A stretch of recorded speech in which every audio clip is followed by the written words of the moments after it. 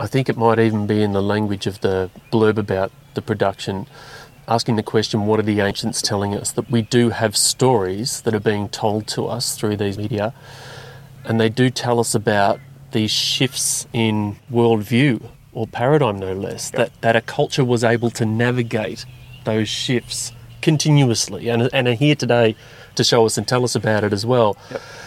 Talk to us in a bit more detail about what that was and how we can see ourselves in it.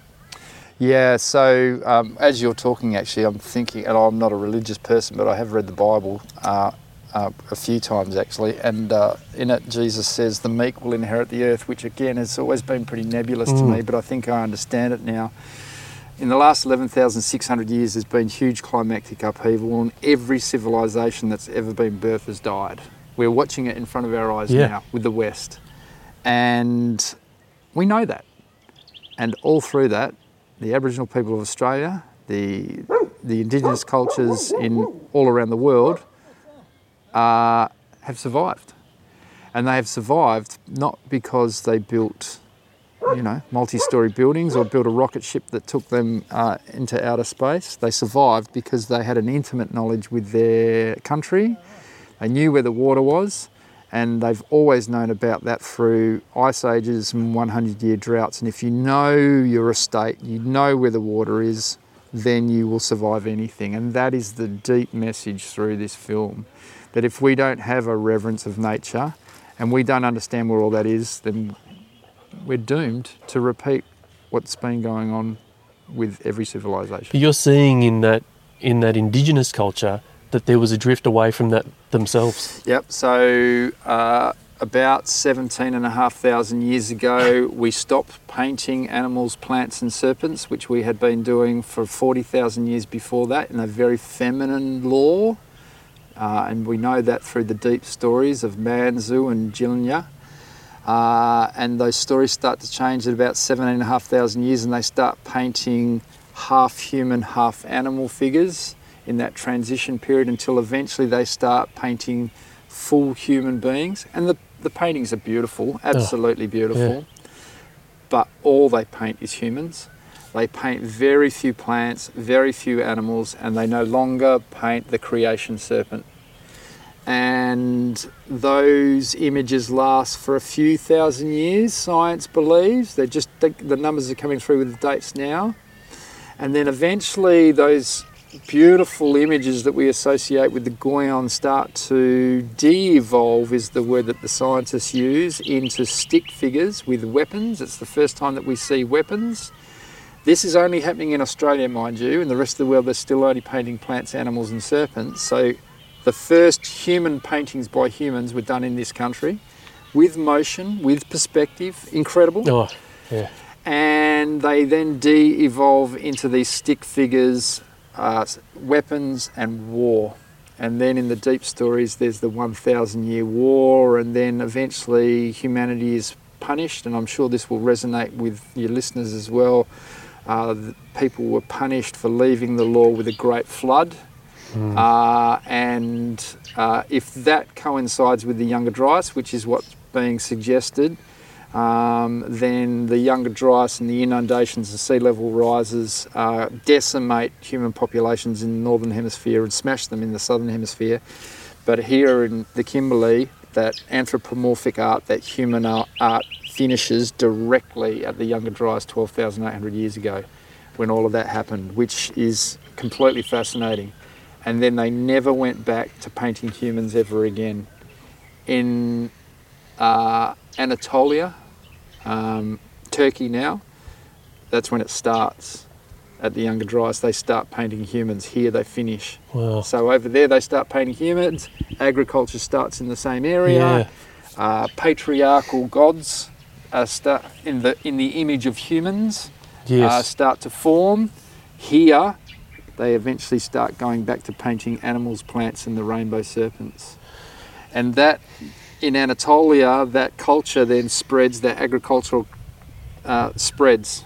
It spreads through Crete and King Minos, where he puts the Minotaur in the labyrinth and all of those deep stories, and eventually those animals are anthropomorphized, the gods are anthropomorphized into a man.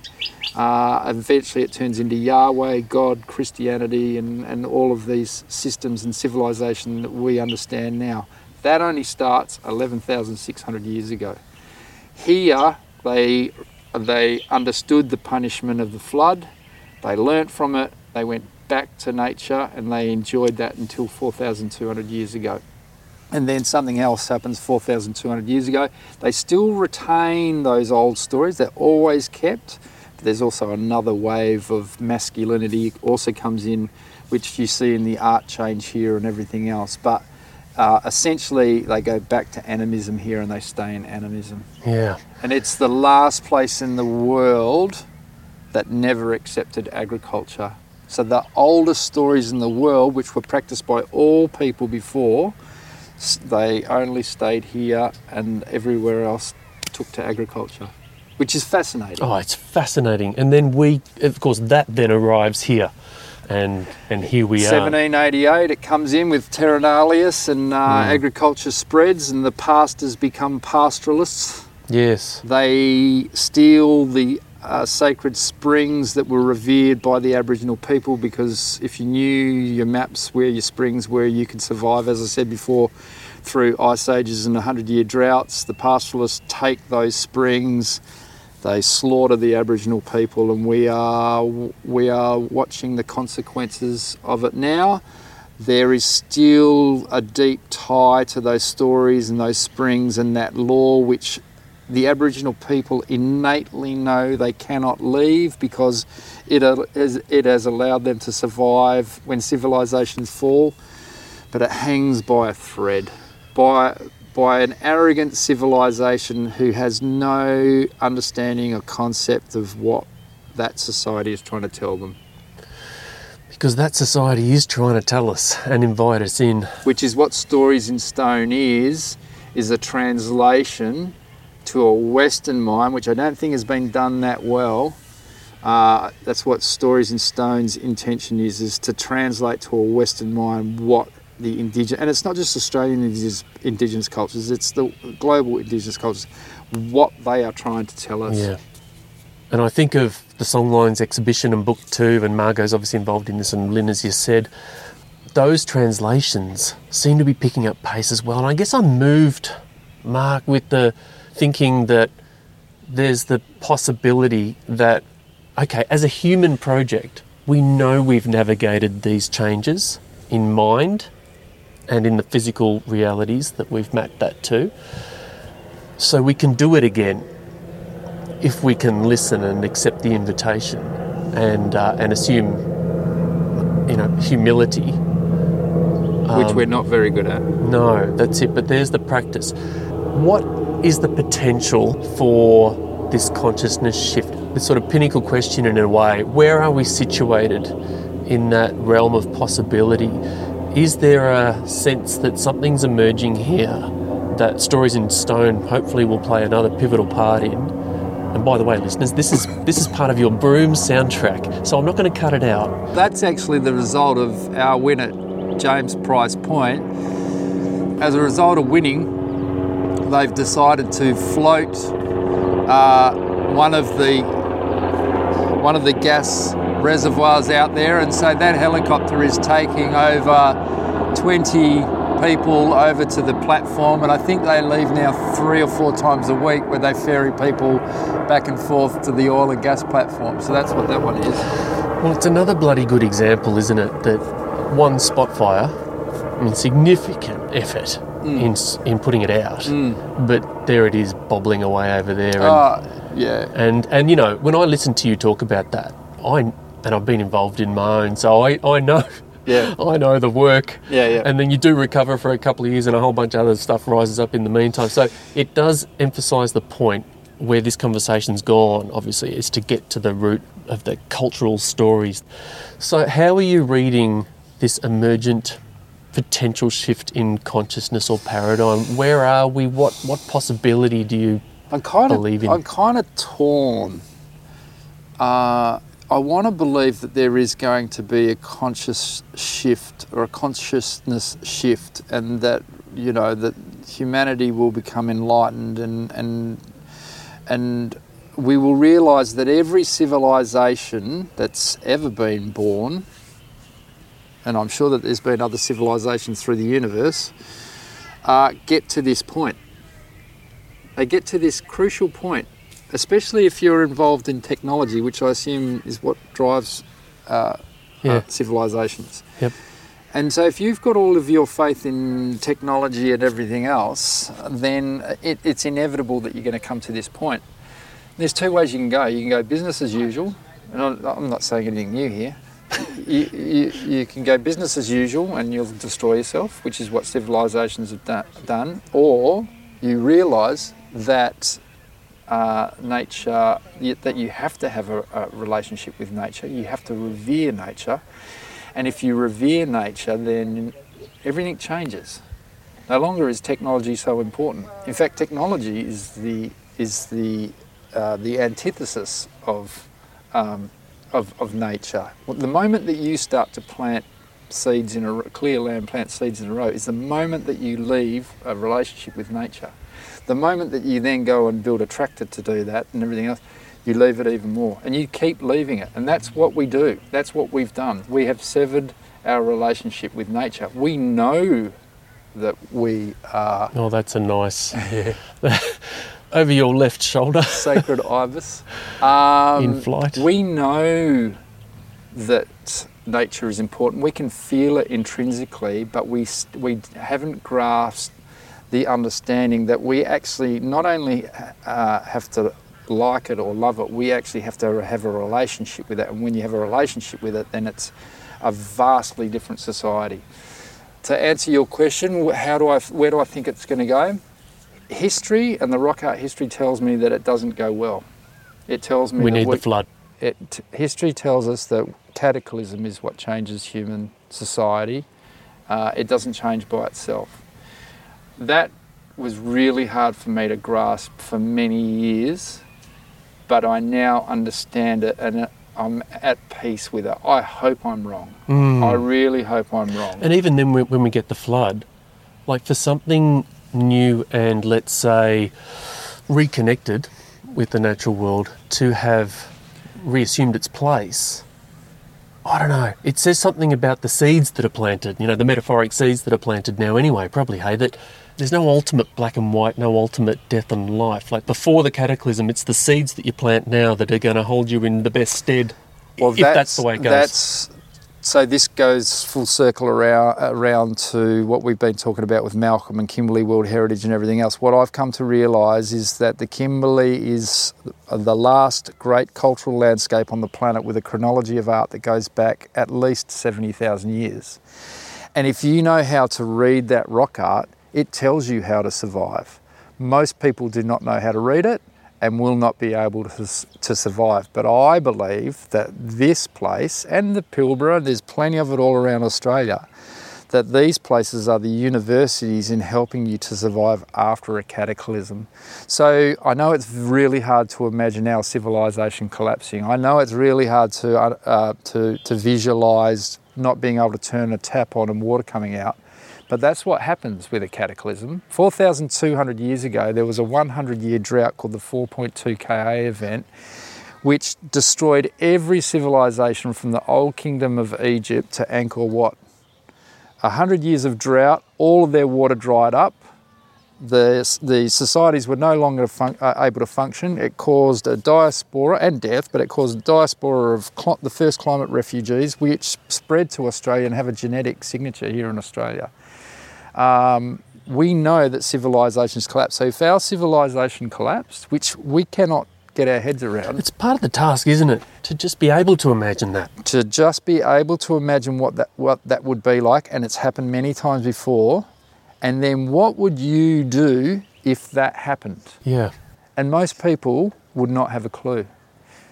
But an Aboriginal person would know straight away that if they didn't know their map wasn't too far away, and they would go and relearn their map of their estate, and they would find out where all of those water points are, and they would go back to a subsistence that has allowed humanity to flourish on and off, because there has been some downtimes, but for 300,000 years. And that belief system in those springs and those maps and serpents and everything else, I would suggest is 300,000 years old and probably doesn't come from modern human beings. It probably comes from Neanderthals or other hominid species. Which we've also cast in completely inappropriate, sort of primitive light. Yeah. And the reason why those beings were able to survive for such a long time is because they had such an intimate knowledge of their country and their estate and how to survive. We have no idea. So the World Heritage effort then, that this hopefully will help spur along here, who holds that? Who nurtures that? Is it something that you sort of, it's just in the back pocket for the minute, probably requiring a change of government?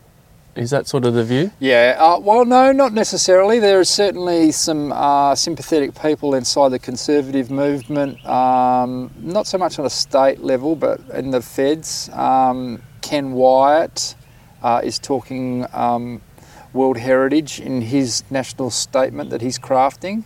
I know that there's a few other Conservatives that are interested. And often in these bigger visioned campaigns, it's often the Conservatives that pull these off with national parks and everything else. Yes. So, you know, it doesn't matter if they're from Labor or Liberal or the Greens or whoever.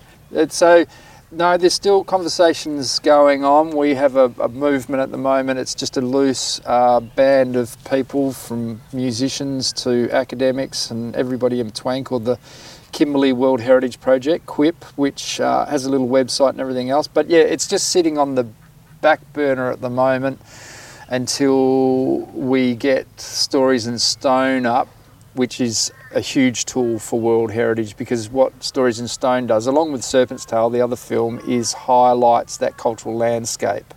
And that's what we're after. We're after a cultural landscape listing, not an environmental listing. So it has to acknowledge, you know, the country, but it has to acknowledge the people and the culture that live on that country. They're intertwined. You can't have one without the other. And I think there's only 2 cultural landscape listings in Australia.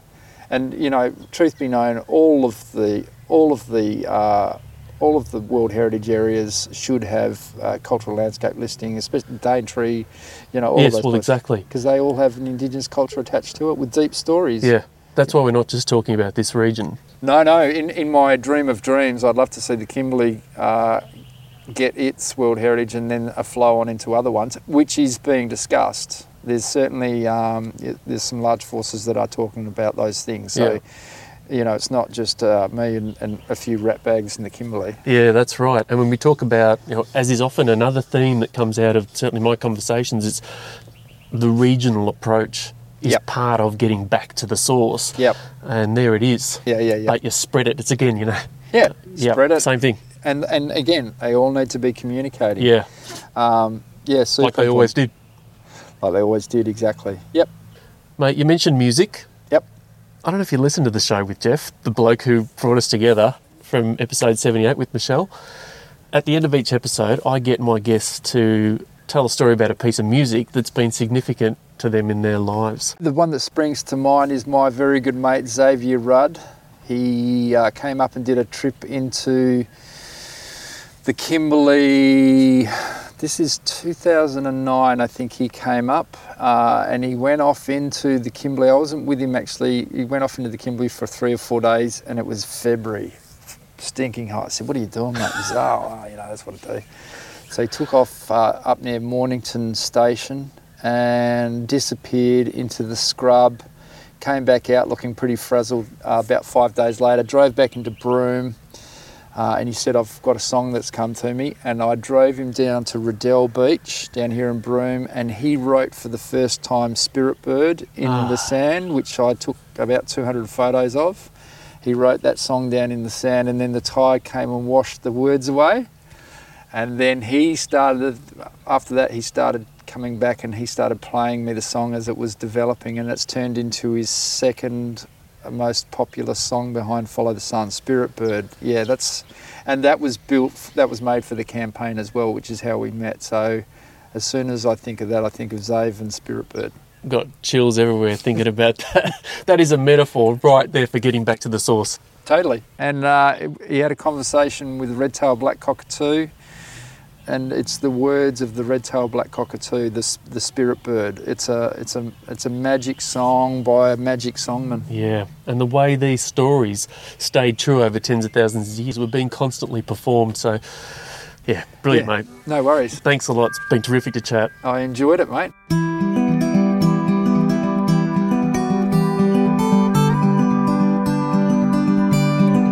That was award-winning Australian filmmaker Mark Jones. For more on Mark, his work with Malcolm Douglas, the campaigns, and his latest films, including The Serpent's Tail and Stories in Stone, see the links in our program details. And thanks to Jeff Powell, my guest on episode 78 and an old primary school mate of Mark's, for the introduction that led to this conversation. The Regeneration is a listener-supported podcast. Please consider becoming a patron of the podcast for as little as a few dollars a month by visiting the website via the show notes, regeneration.com/support. Thanks a lot. And as usual, thanks for also helping by rating, sharing and reviewing the podcast. The music you're hearing is by Owls of the Swamp. My name's Anthony James. Thanks for listening.